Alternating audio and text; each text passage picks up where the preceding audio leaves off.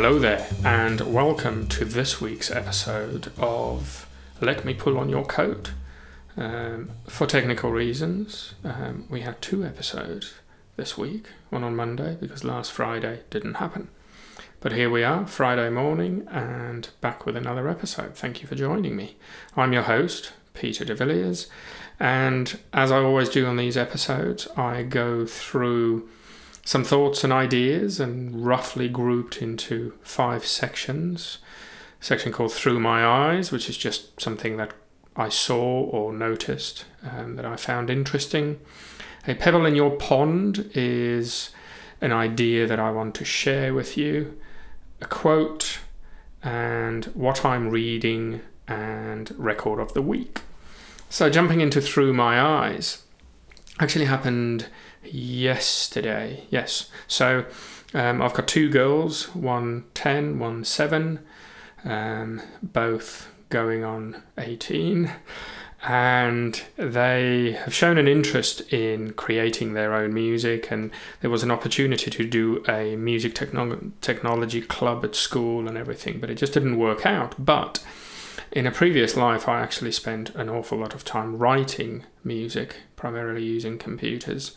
Had a couple of bits in ads and sport on Sky TV and whatever. But I've not done that for ages, but every Mac comes with GarageBand, and to a large extent, to begin with, that's all you'll need. So, spare laptop in the house, set that up downstairs for them, and they've really just gotten into it, and they're mixing loops and whatever. They're not playing any live instruments and that, but they're having a great time, and they're actually being extremely creative with it. And you may not know, but inside a platform like GarageBand, you've got automation functions, so you can make the volume change, fade in, fade out. You can have the balance, the panning, left to right, make instruments jump from left to right or whatever. And it's quite easy to set up in the software, but they didn't know how, so they've written a few pieces, and then yesterday they asked me, can I show them how to do the fading out? So I showed them the automation because that's the mechanism, and they both just got it straight away, and now they're able to make things go left to right, and you can have your effects level automated and things like that.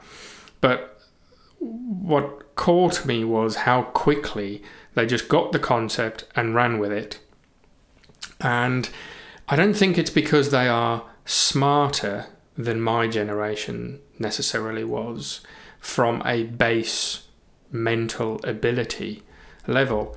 It's just this stuff is easy for them because of the world they are surrounded by. For them, computers is just a part of everyday life. They don't quite understand the concept of a world without Google, be that the personal assistant and the music and everything, or just the search engine. So for them, that's just the way the world in front of them looks, and therefore how something works on a computer. Yeah, cool, I do this and I run with it. But it made me think that we can do that for ourselves by stepping outside of our comfort zones and actually going and pursuing something that we don't know how to do. We can change the way our comfort zone looks. We can change the world in front of us, and therefore learn new skills and get new competencies. It's not just a prize for the young generation. Any of us can do it at any point. So that's just I get lots of inspiration and things from these girls, but that's what I had yesterday. The pebble in your pond this week slightly aligns to that, because it's the idea that whatever we know as collective, but also whatever you know individually, is a fraction of what there is to know. And this was sort of highlighted for me a few weeks ago now, maybe more. I ended up having a lengthy conversation with my wife Sophie, who's a medical oncology consultant, and we started talking about particular, in this case, breast cancer, types of cancer, whether it's primary or secondary, and whether the different treatments, depending on where the primary is and where the secondary is, and the 3 treatments available and everything. And it went from it is breast cancer and you have radiotherapy or chemotherapy to, well, actually, if it starts here and doesn't spread there, or if it's spread from here to there, then this changes. And it just became this labyrinth of options and things that impact the efficacy of the treatments. It's a bit like a Mandelbrot set that there's a layer of detail you can go down as you go.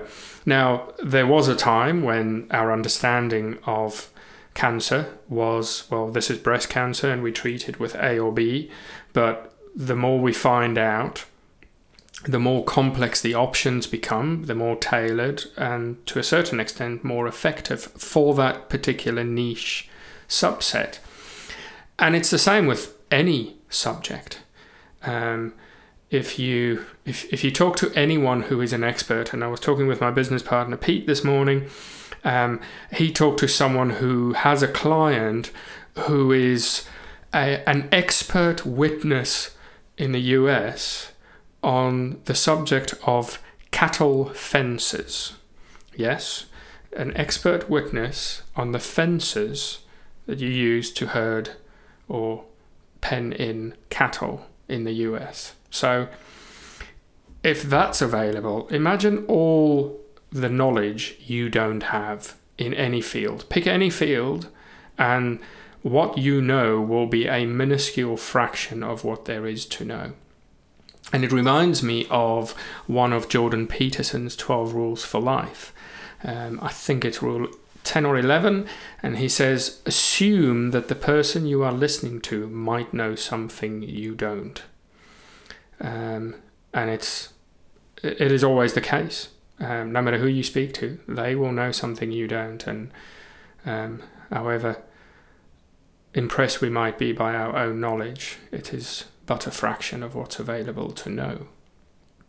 Moving on to the quote this week.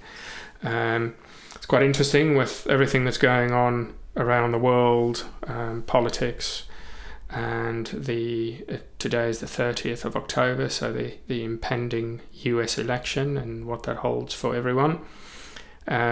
Saw this, and this came via Tim Ferriss, actually. He has a thing called 5 Bullet Friday, which has a quote in it, and if you don't subscribe to it, I suggest you do. It's always very interesting. There's always something in there. Sometimes it's a 6 Bullet Saturday, but mainly 5 Bullet Friday. And the quote is from Primo Levi in If This Is a Man. And what he said is, a country is considered the more civilized, the more the wisdom and efficiency of its laws hinder a weak man from becoming too weak and a powerful one too powerful. I'll just leave that with you there. What am I reading? I'm still on The Unreasonable Success and How to Achieve It by Richard Koch. And it is very, very interesting. It's actually quite actionable as well. It's each of the 9 secrets that he talks about, the 9 points on the map to unreasonable success, are things that you can take action on. Interesting though, none of them are quick levers to pull. These things take time, as anything worthwhile doing. And one thing I read this morning actually about Einstein, something he said, which I thought was quite interesting. It sort of ties in with the whole thing about if life's not going the way you want to, or you're upset or unhappy or whatever, throw yourself into your work. So I'll read this to you quickly. It says, at a time of emotional stress when he was 18, Einstein found solace in his quest. And then these are Einstein's words now. Strenuous intellectual work and looking at God's nature are the reconciling, fortifying, yet relentlessly strict angels that shall guide me through all of life's troubles. And it's quite an interesting idea when it sort of ties back to, if you're going to do something that's worth doing. You're on this merry-go-round once, and you may as well do something that's worthwhile, something you enjoy. That doesn't mean it needs to be something easy. We often find far more joy in the things that really taxes us than the throwaway, easy to complete, easy to repeat activities and tasks. So that's where I am with the reading. My record of the week is, we're back to South Africa with this one, a group called Tenanas, and the album is Orquestra Mundo, which is the first of their albums that I actually ever heard. And for those of you who remember a world before Spotify and all that, and it was also, I think it was still in apartheid South Africa. I was young enough for that the city that I grew up in certainly didn't have a suitable CD shop, as it was. We didn't have records. So CD shop. So my girlfriend at the time, her parents lived in Joburg, and she went to the Mecca for us at the time, which was CD Warehouse. And she picked up 2 or 3 other of their albums for me because I went down the rabbit hole with Tenanas. So we've got Steve Newman, Gitu Baloyi, and Ian Herman as the main guys in the band on this album. A few other people playing with them as well, but mainly it's those 3. Gitu Baloyi, he was killed quite a few years ago now. And I remember the first time I actually saw Ian Herman play, Sting came and played in South Africa, and Vinnie Colaiuta got food poisoning on the Friday. The gig was on Saturday, so Ian Herman got drafted in, did a fantastic job, and he's just an incredible player. They all are, and it's quite an interesting album. So it's mainly, the 3 of them play acoustic nylon string, acoustic guitar, bass, and then drums. Gitu Baloyi does some vocals as well, and then there's lots of other instruments on this particular album as well. But I went on a bit of a quest with it this week because I listened to it downstairs on the hi-fi, and then I listened to it this morning actually again, the CD through a little Valve headphone amplifier and some nice Grado headphones. And I also, during the week, whilst cooking, listened to it on in-ear monitors.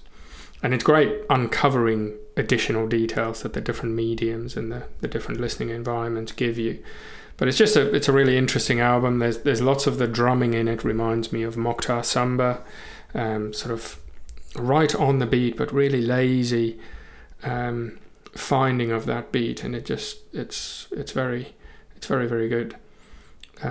Great guitar playing on it as well, and Gitu Baloyi's bass is always incredible, and then he manages to sing at the same time, which always seems a lot harder than singing and playing the guitar or singing and playing the piano. I think it's maybe because the bass, you tend not to be playing anything close to the melody of what you're singing, whereas with guitar and piano it's sort of woven in there. But yeah, so that's Tenanas.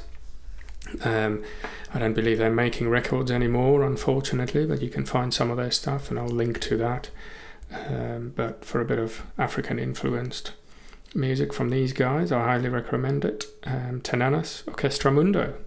And with that, we're at the end of this episode. So thanks for joining me, and I hope you'll join me again next week and give me another chance to pull on your coat.